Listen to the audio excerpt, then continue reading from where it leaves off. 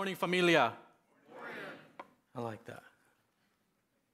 Well, good morning to our familia, not just here, but those who are joining us online. We are so glad that you are here with us. We miss you, and we can't wait for the day when we can all be in the same space together. But for now, we're glad that you could join us in this particular way. And before we start, I do want to talk about even some of the stuff that we were talking about with Pentecost Sunday and say that when we step into this room, when we sing, when we worship, when we pray, when we open up God's word and we read, when we receive the preaching of God's word, it is all for nothing if the Spirit of God does not move in our hearts and our lives. Amen? It's just words on a page if the Spirit of God does not bring it to life. It's just singing words on a screen if it's not the Spirit of God working in our lives to make those truths real to us, real to each other as we sing the gospel to one another. So on Pentecost Sunday, we don't just remember an event that happened. Remember a person that has laid claim on our lives and has changed everything about us and continues to empower us to love God and love each other. Amen? Well, this morning, we are in our series, continuing our series in 1 Corinthians 13 called Love Unfiltered. For the last few weeks, we've been spending some concentrated time in this chapter 13, asking God to recalibrate our understanding and our expectations of love according to His word. And as we do so often here at TVC, we didn't just look at this chapter all on its own. We wanted to situate this chapter in its context as part of a letter to a church in a city called Corinth, a church with a whole lot of issues that are being addressed in this letter by one of their pastors, Paul. Last month, we started with the first 3 verses in that chapter. We looked about the absolute necessity of love in the Christian life. That love is core to what it means to be a Christian. A message it seems like the Corinthians, at least in that letter, seem to forget or even ignore. But then we started to dive into the rest of the chapter where Pastor Paul starts describing what love looks like. And so Pastor Rob, a few weeks ago, actually started with the first 2 characteristics, that love is patient and love is kind. And last week, Pastor Hannibal stepped into the next one about love does not envy. If you haven't heard that sermon, I'm still reeling from it, and the Lord is still using it in my life. Well, this week, we step into another set of characteristics about love. But first, before we step into those characteristics, I want to read the entire chapter again and situate us in what love looks like. And so, if you have your Bibles, please turn or scroll. That's okay too. If you're worshiping with us from home, grab your Bible off the shelf, open it up. We're in 1 Corinthians 13. And if you can stand, please stand if you're able for the reading of God's word. We're going to read that entire section on love. When you're there, say amen. Awesome. 1 Corinthians 13, starting at verse 1. I'm going to open my Bible here because that's what we do here, right? If I speak in the tongues of men or of angels, but do not have love, I am only a resounding gong, a clanging cymbal, if you will. If I have the gift of prophecy and can fathom all mysteries and all knowledge, and if I have a faith that can move mountains, but do not have love, I am nothing. If I give all I possess to the poor, I give over my body to hardship that I may boast, but do not have love, I gain nothing. Love is patient. Love is kind. It does not envy. It does not boast. It is not proud. It does not dishonor others. It is not self-seeking. It is not easily angered, and it keeps no record of wrongs. Love does not delight in evil, but rejoices with the truth. It always protects, always trusts, always hopes, always perseveres. Love never fails. This is God's word. You may be seated. God, we thank you for your word this morning, and we pray that you would open up our hearts to receive your encouragement, to receive your grace, to receive your correction, and to receive your challenge. May the words of my mouth, the meditations of all of our hearts this morning in this space be acceptable in your sight, O Lord, our rock and our redeemer. Would you make it acceptable by the power of your Spirit, and would you change us? Amen. Love does not boast. Love is not proud. This morning, we're talking about pride. The sin that sits below the surface of many sins.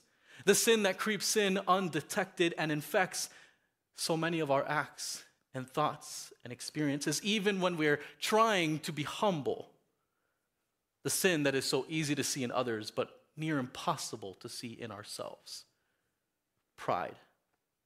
TVC, as a fellow prideful person, I'm up here not because I have conquered pride and I'm just here to tell you my 10 tips and tricks to conquer pride, but to lead us all to the Bible, to hear about the God, the Jesus, who conquered our pride and came to us in humility in the gospel. TVC, my heart is just as wicked as yours. Just because I'm a few feet up, it doesn't mean that I don't need Jesus just as much as you do, that I don't need the gospel as much as you do. And so to start with our time here, I want to tell you a story about wine. Settle down. It's not that kind of story. Hannah Anderson tells the story in her book about cultivating humility. She illustrates our struggle with pride using the story about French wine. She says, in the mid-1800s, French winemakers almost lost their entire industry because of a microscopic creature called phylloxera. Sometime during the late 1850s, this insect was carried across from the Atlantic, from North America across the Atlantic, and it caused what historians call the Great French Wine Blight. And at the beginning of this issue, growers didn't know what was happening. Some unknown disease that they couldn't quite explain was attacking their vines. One or two vines would flag, the leaves would become discolored, turn yellow, eventually red, they'd dry up, they'd fall off. The very next season, the same symptoms would start to spread to the vines nearby. And even if the vines could produce fruit at this point, it was only acidic and watery, good for nothing. By the third season, the vines would be dead with no apparent cause that they could find. Trying to fix things, growers tried everything from chemical pesticides to even getting some hens to eat insects off the plants, trying to figure out what was going on, but the blight spread quickly, and over the course of 15 years, this microscopic creature killed nearly 40% of French vines and threatened the entire European wine industry. The most infuriating part about all this was that scientists could actually see the effects of the blight, the withering, the discoloration, the lack of fruit, but they couldn't pinpoint the cause because the damage was happening at the roots. And so when growers would actually excavate the roots of dead vines, they found them black and decomposed, but they didn't notice any of these creatures because by that point, these creatures had moved on to feed on healthy roots. A breakthrough finally came when they observed these dying roots. They pulled them out of the ground. They weren't yet dead, and they saw these creatures clinging to the roots. But even then, they had a debate amongst themselves. Many insisted that these parasites were just trying to take advantage of weakened vines. They were an effect of the blight, not the cause itself. But the vines continued to die, and the blight continued to spread. So you see, pride's most subtle, sneaky and deceiving quality is just how much we struggle to see it. And even when we do, we even tend to excuse it away as anything but pride. Right? We see what it's doing. We can acknowledge, okay, the things are really bad in my life right now, but instead of naming it as pride and allowing the good news of Jesus to get rid of the disease that is killing us at our roots, we actually misread the situation. We rationalize things like our short tempers as a normal reaction to stress. We don't see what's killing us at our roots. We explain our worry away as normal because we have so many things on our plate, so many responsibilities, so it's natural that I would just be worried. This is just a parasite feeding on a weakened state in my life right now. We're left trying to figure out why our vines are dying without seeing that they have been weakened all the way at the roots. And so we try to take care of the vines, right? We convince ourselves that better boundaries and practicing saying no more often will fix our stress. We just need some time away to decompress, right? Like it's too much. I need to just get away. We need to get a better grip on our calendars and steward our time better. And maybe just extend our work days past our normal working hours to get all the work in, and then things will be better. But it doesn't always seem to work. Now here's what's so hard about this. What I just mentioned, boundaries and stewarding your calendar, none of those are wrong. Right? I'll let you in on something. I've had every single one of these thoughts that I put in here and tried every single one of these solutions this entire year for myself. Boundaries are good. You and I both need time away to rest, to recuperate. We do need to be good stewards of our time, and even especially in a busy season, as long as we don't convince ourselves into a perpetually busy season. But the problem is that these solutions do not fix the real issue. They don't get to the real issue at its root. Boundaries without embracing a lack of control is just another recipe to make me stressed in a smaller space. Time away without actually trying to figure out and tackling what brought me to the point where I just stopped in my tracks and needed to get away, just hits pause on the stress until the return flight. Attempting to steward my calendar without a clear recognition that I am neither eternal, nor omnipresent, nor omnipotent, only ends up enslaving me to my calendar. The problem is bigger than just leaves withering on the vine. There's something eating away at our roots, at my roots and at your roots, and that something is pride. This morning, we're going to get down to those roots and we're going to expose that pride that is disintegrating our souls, and then we'll encounter a gardener that knows just what we need to heal us from the disease called pride. In order to do that, I want to start by defining pride according to God's word, and then look at the danger of pride and how it infects us, and then end by looking at the difference that the gospel makes. What happens when pride comes face to face with Jesus? The definition of pride, the danger of pride, and the gospel difference. You tracking? All right, let's start by defining our terms. What is pride? Well, the Bible builds out this definition in a lot of different places, and I didn't imagine you wanted to be here for 5 hours this morning. So for our purposes this morning, I'm just going to put 3 passages up on the screen that form a good foundation for our understanding of pride. The first one is Proverbs 16:18, where the Bible warns us that pride goes before destruction, a haughty spirit before a fall. You see, when we talk about pride, we're not dealing with just some annoying mosquito or some fly that just won't go away. Pride is out to destroy us. It wants to kill us. Pride leads to destruction. I'll jump to Psalm 10:4, where we read this: "In his pride, the wicked man does not seek him," meaning God. "In all his thoughts, there is no room for God."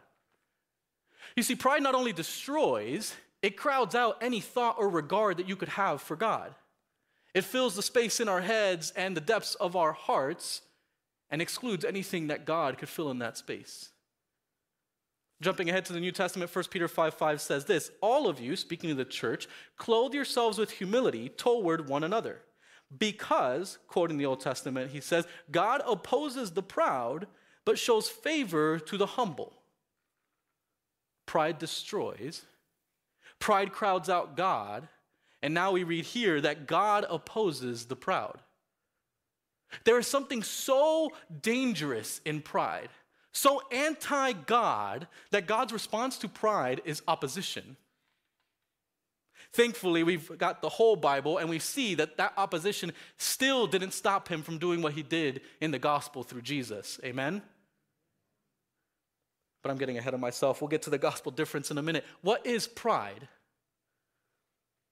Pride is a destructive and God-replacing posture that produces opposition from God. But that's not the end of my definition. You see, we're in 1 Corinthians 13, and so I would be remiss in the way that I have been preaching since I got here to not go into the context of 1 Corinthians and see how God defines pride in this book. So I want us to jump into 1 Corinthians and talk about pride there to fill out the rest of this definition. You see, the word that's translated in 1 Corinthians 13:4 as proud is used only 7 times in the entire New Testament, and 6 of those times are in this letter. Clearly, it's something Paul was concerned about. Clearly, it's something that the Corinthian church needed to hear. So before landing in our passage, I'm going to look at 2 other uses of this word to help us understand what we're dealing with when we get to 1 Corinthians 13:4 and learn that love does not boast. Love is not proud.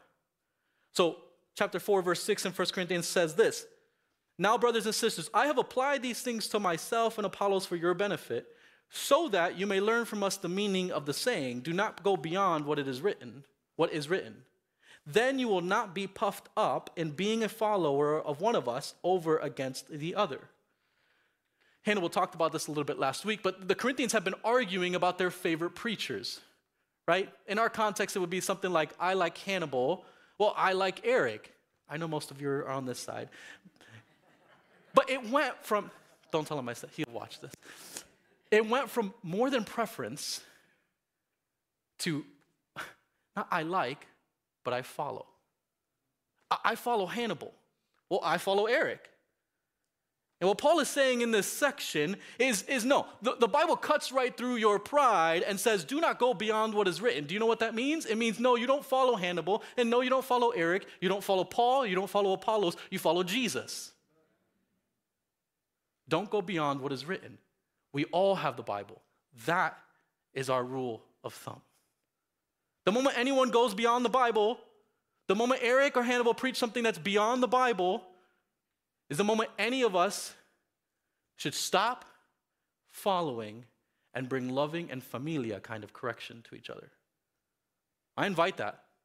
I'm telling you right now, just because I'm a few feet up doesn't mean that you can't stop me and say, hey, I'm not so sure about that. Why?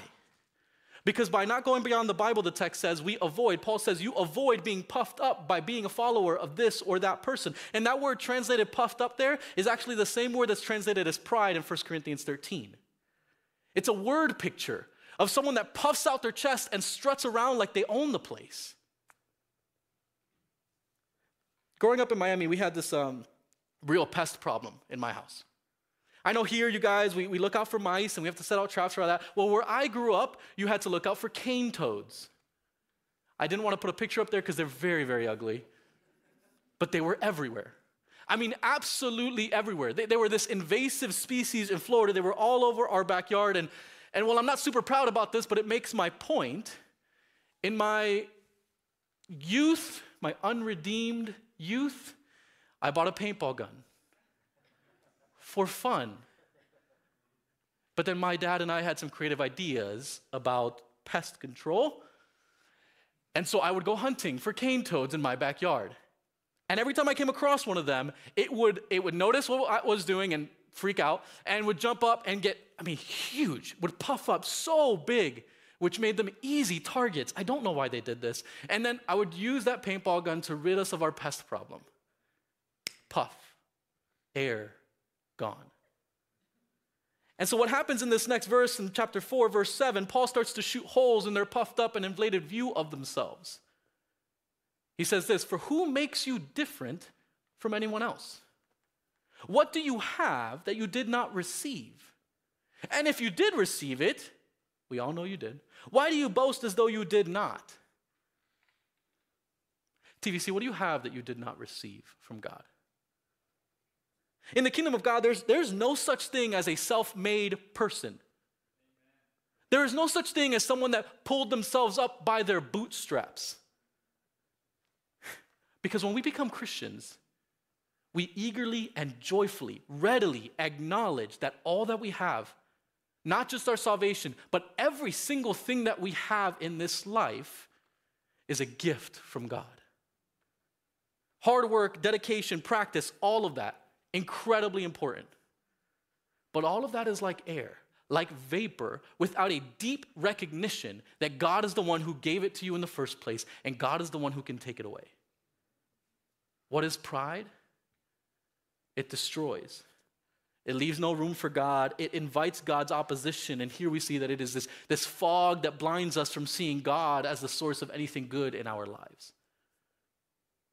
But again, Paul continues to refer to pride in this letter in chapter 8, verse 1, when he writes this, to round out our definition here. He says, now about food sacrificed to idols, we know that we all possess knowledge, quote unquote, we all possess knowledge, but knowledge puffs up while love builds up.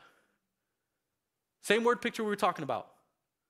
Puffed up by knowledge. Before, it was puffed up by the people who gave us knowledge, right? Hannibal or Eric. Now, it's puffed up by the knowledge itself, by wisdom according to Corinthian standards, a knowledge that is filled with air but has no substance.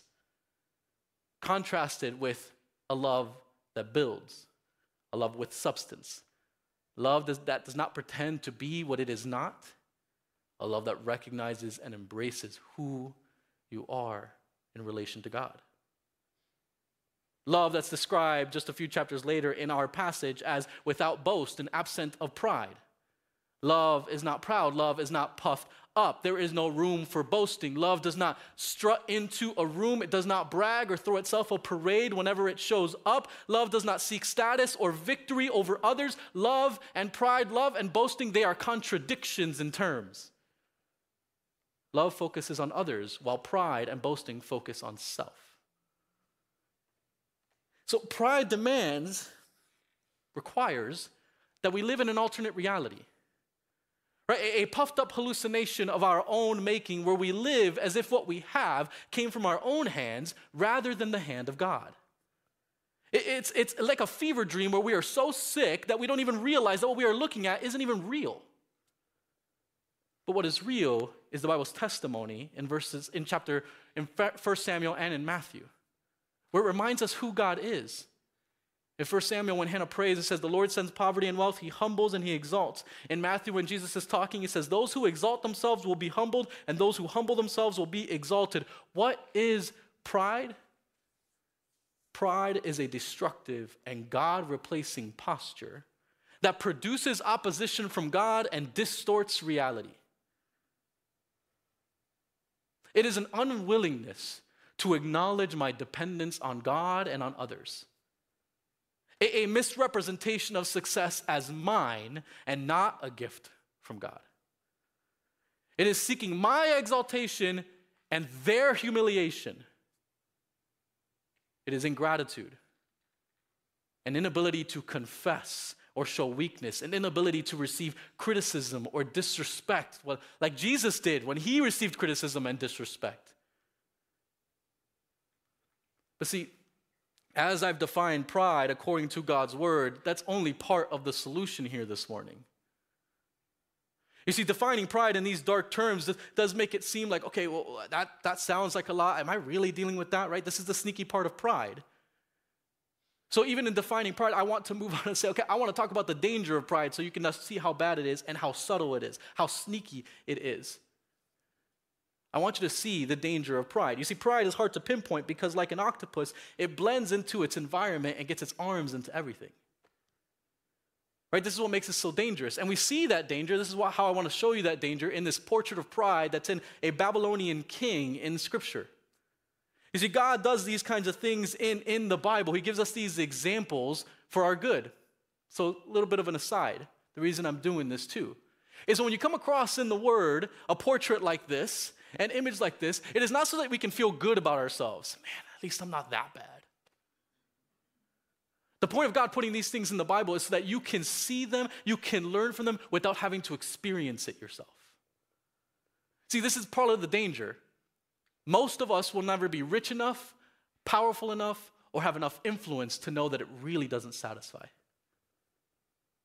And so God gives us people in His Word that do have that and prove that it doesn't. You see, that's how sin works. Sin will give us just enough to be intoxicated as long as necessary until it can kill us from alcohol poisoning. The portrait of pride here, though, exposes that sin so that we don't have to deal with that in our own lives, so that we can actually learn from God's word. So, here's our portrait. Hundreds of years before Jesus, the Babylonian Empire took over the known world. Right?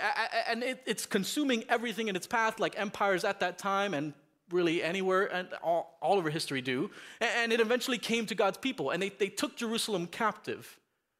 Right? They removed all the elites from Jerusalem, all the people who headed up their military, their creatives, their intellectuals. They brought them all to the Babylonian capital city. And the king in general, who carved out this throne for Babylon, well, this king was named King Nebuchadnezzar. And his story is all over the book of Daniel. Now, despite having most of the known world at his feet, despite all of this conquest, something happened that made the king not sleep so easy at night, interrupt his sleep with anxiety. A dream kept coming to him that filled him with anxiety about his empire.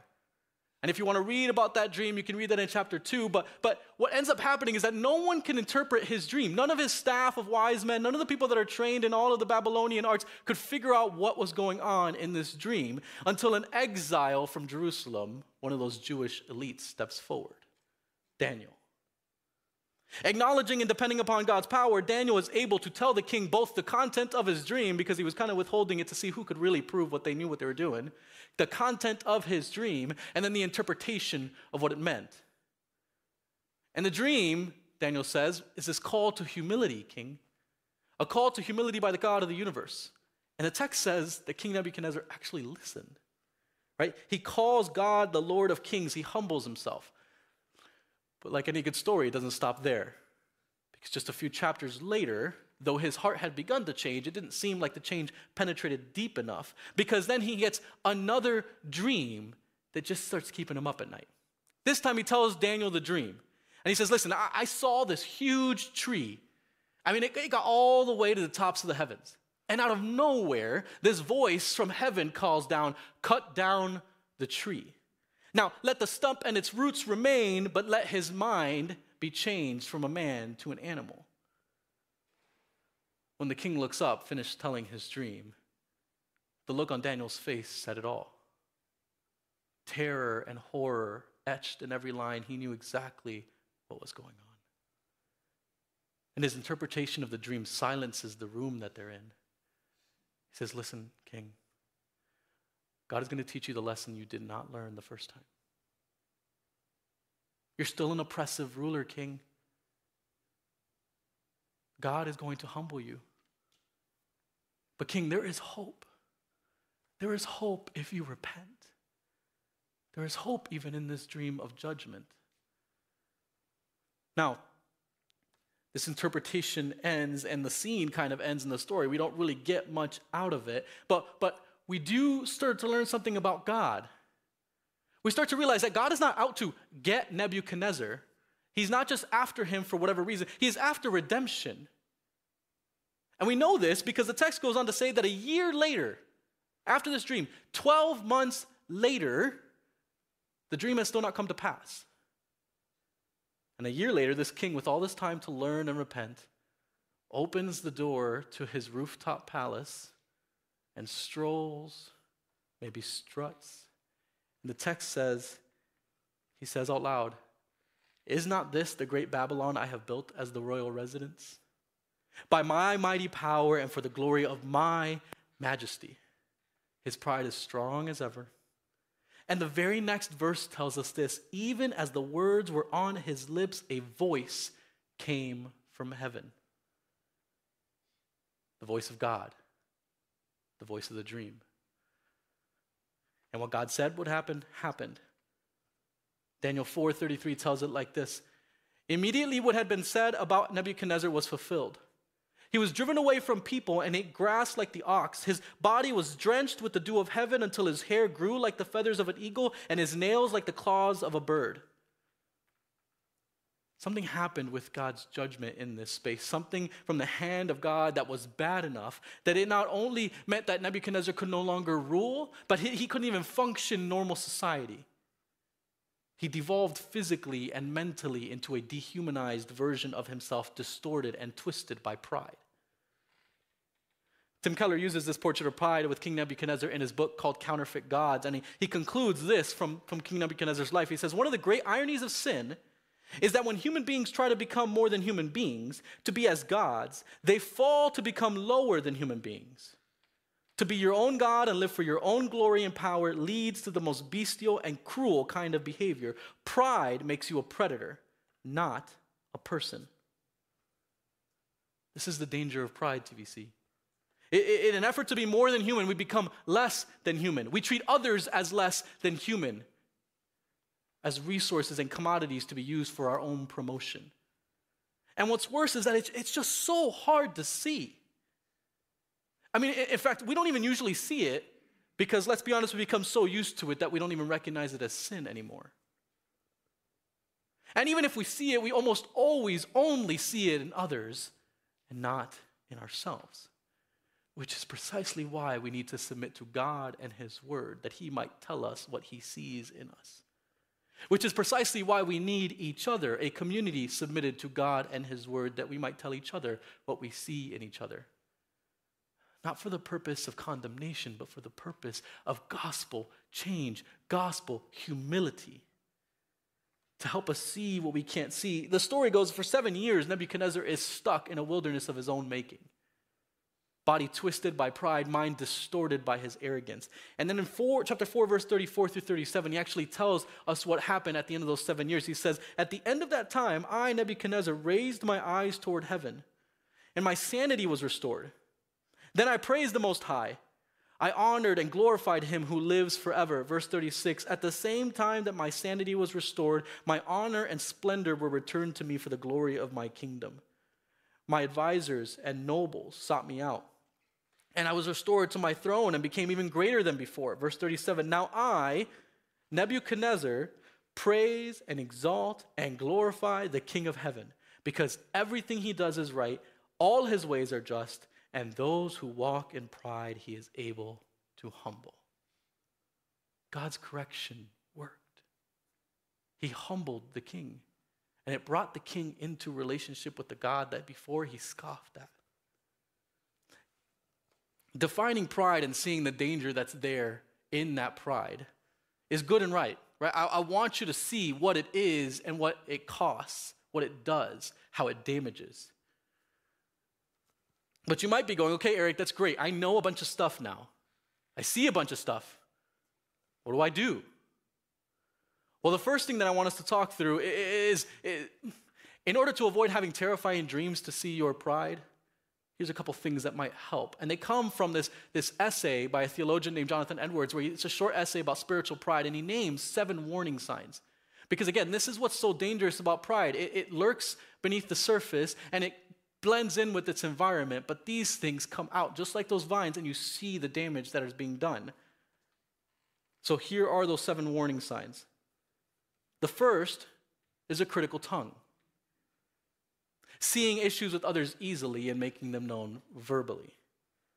The Christian filled with pride does not operate in grace, and that tends to leak in conversation.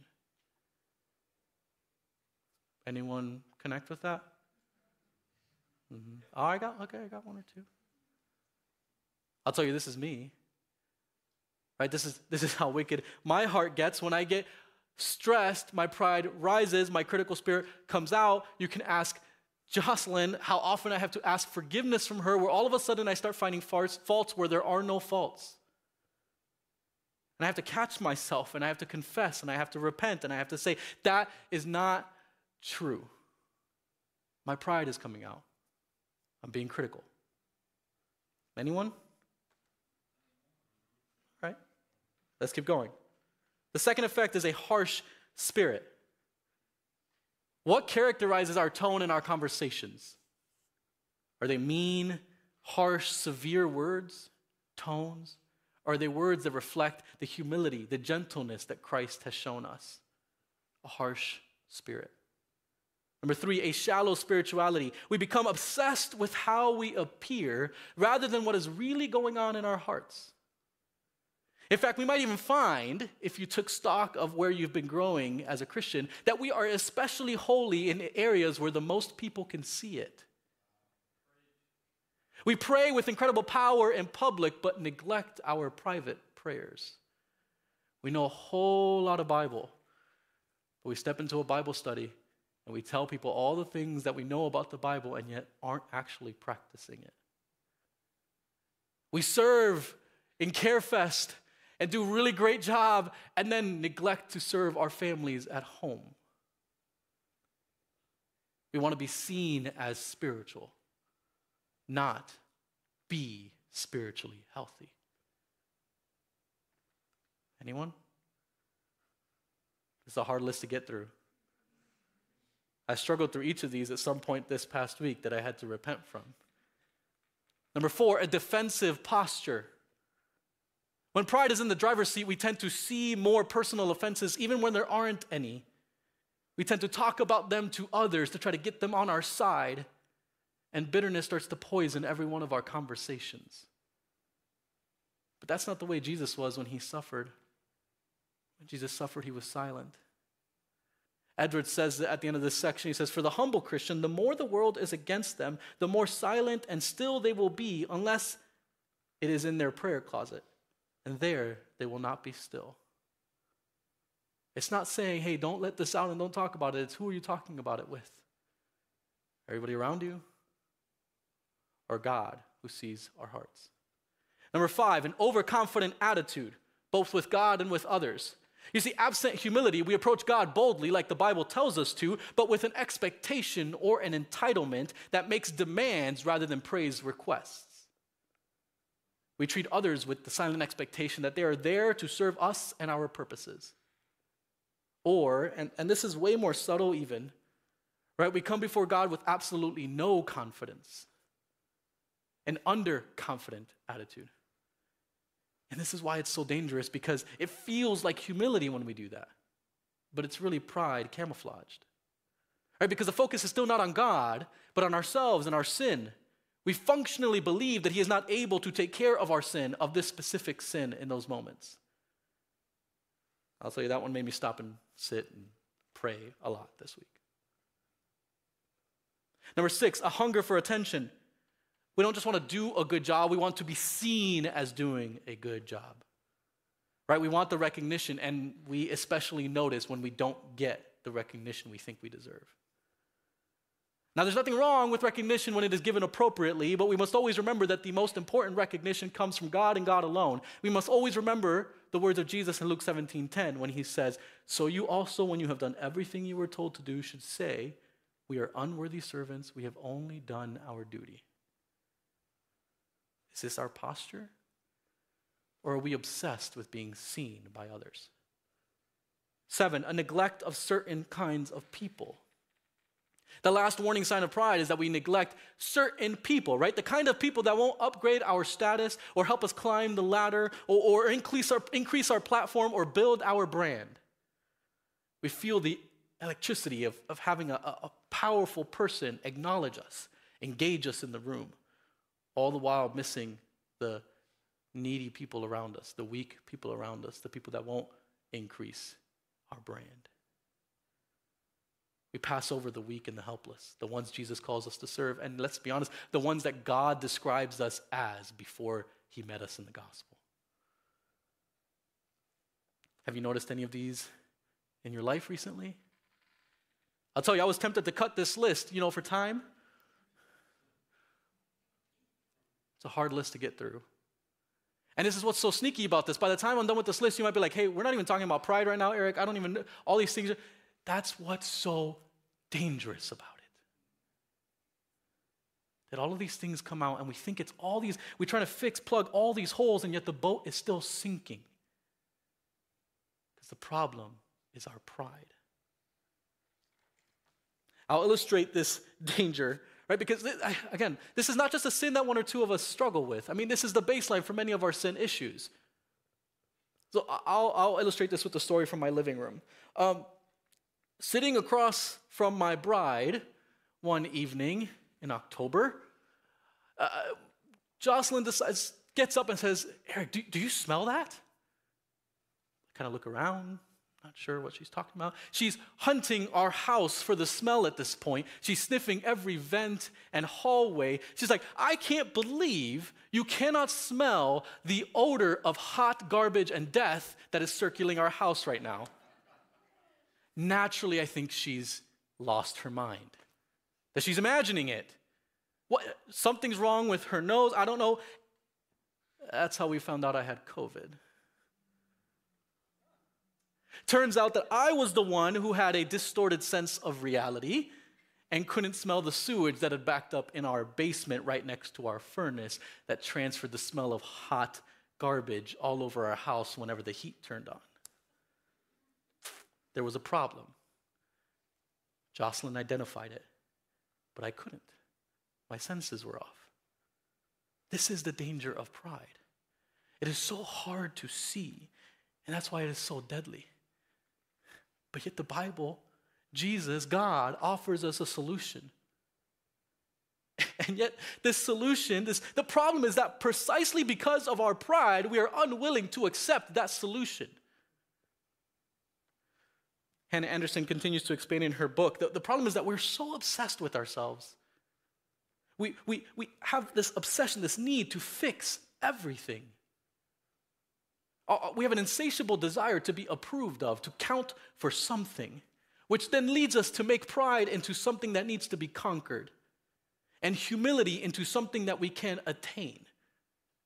But in her words, she writes this: humility is not a commodity. It is not something you can achieve. It is not something you earn or accomplish. Being humble is something you either are or you aren't. Which is why the solution to pride is not try harder. The solution to pride is the gospel. And this is where we talk about the gospel difference. Because the gospel is what makes all the difference in this conversation. It is the bridge between pride and humility. It is the ultimate display of humility. I mean, if our pride is what is keeping us from being healed, it's clouding our vision and keeping us from seeing ourselves as prideful, well, then we need a kind of gospel that can cut through that. And it is the gospel that tells us that Jesus came to us when we couldn't come to him.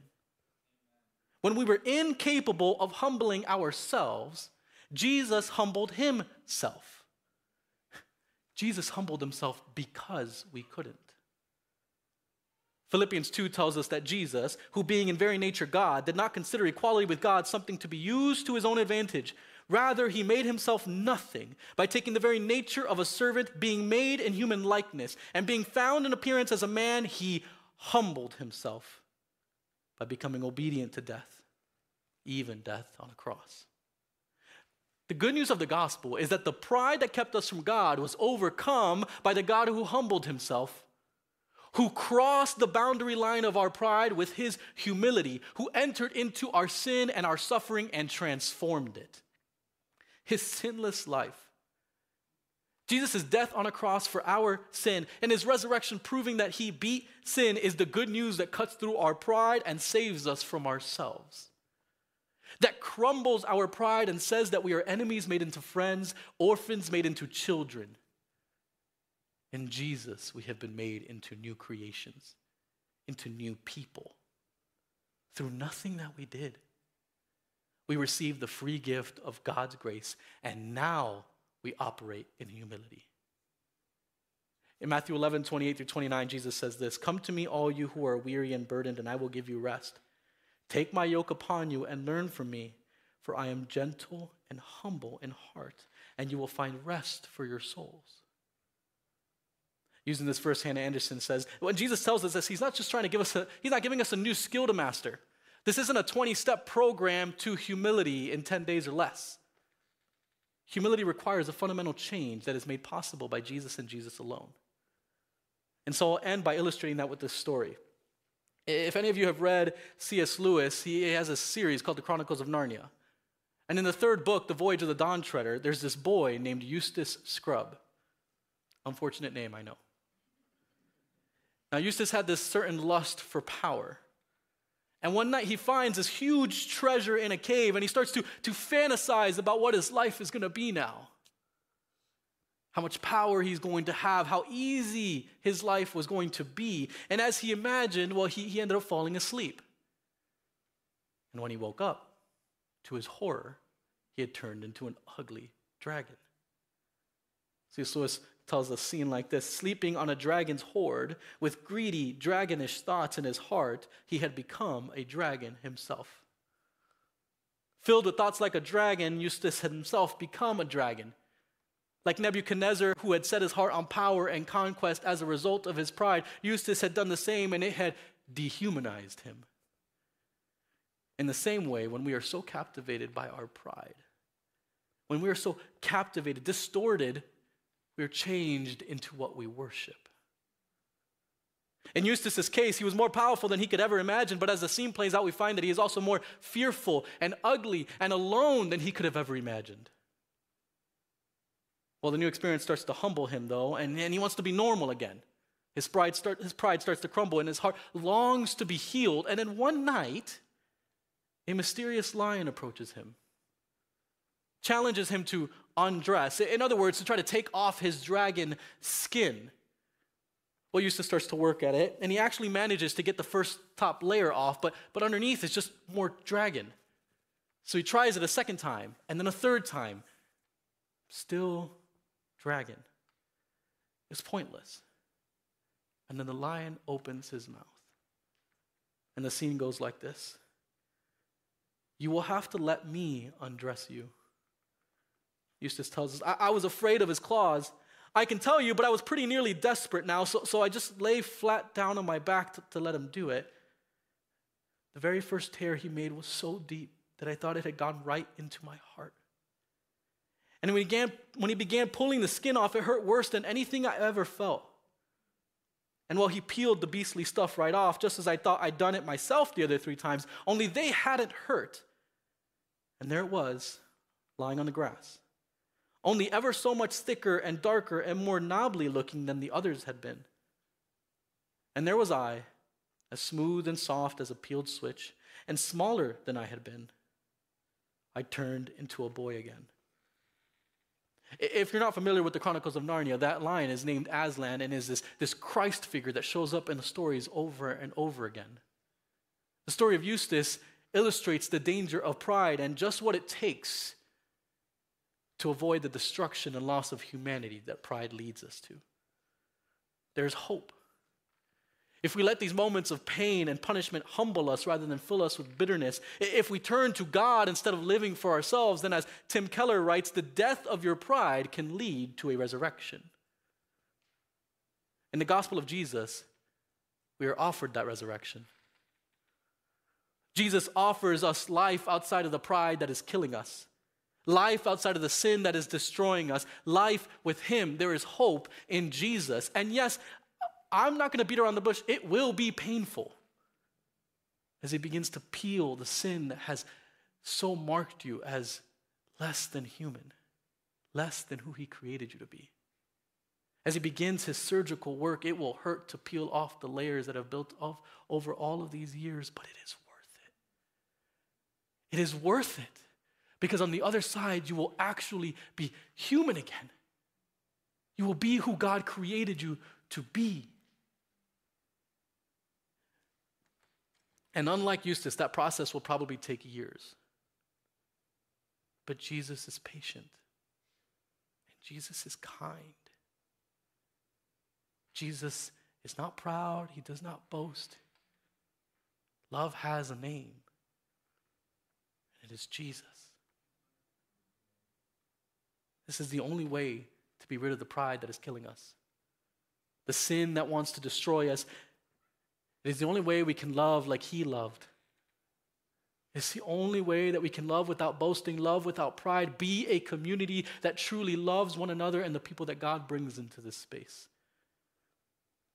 TVC, as Christians, we have to ask, are we being characterized by love or by pride? And we need to come to the one who can tell us like it is, whether that's the case. Which is why I want to pray now. Because we have to come to the only one who can tell us what reality looks like because we can't even see it. Would you pray with me? Jesus, our prayer this morning is really simple. We ask that you would heal us of our pride. Would you change us from the inside out by your gospel?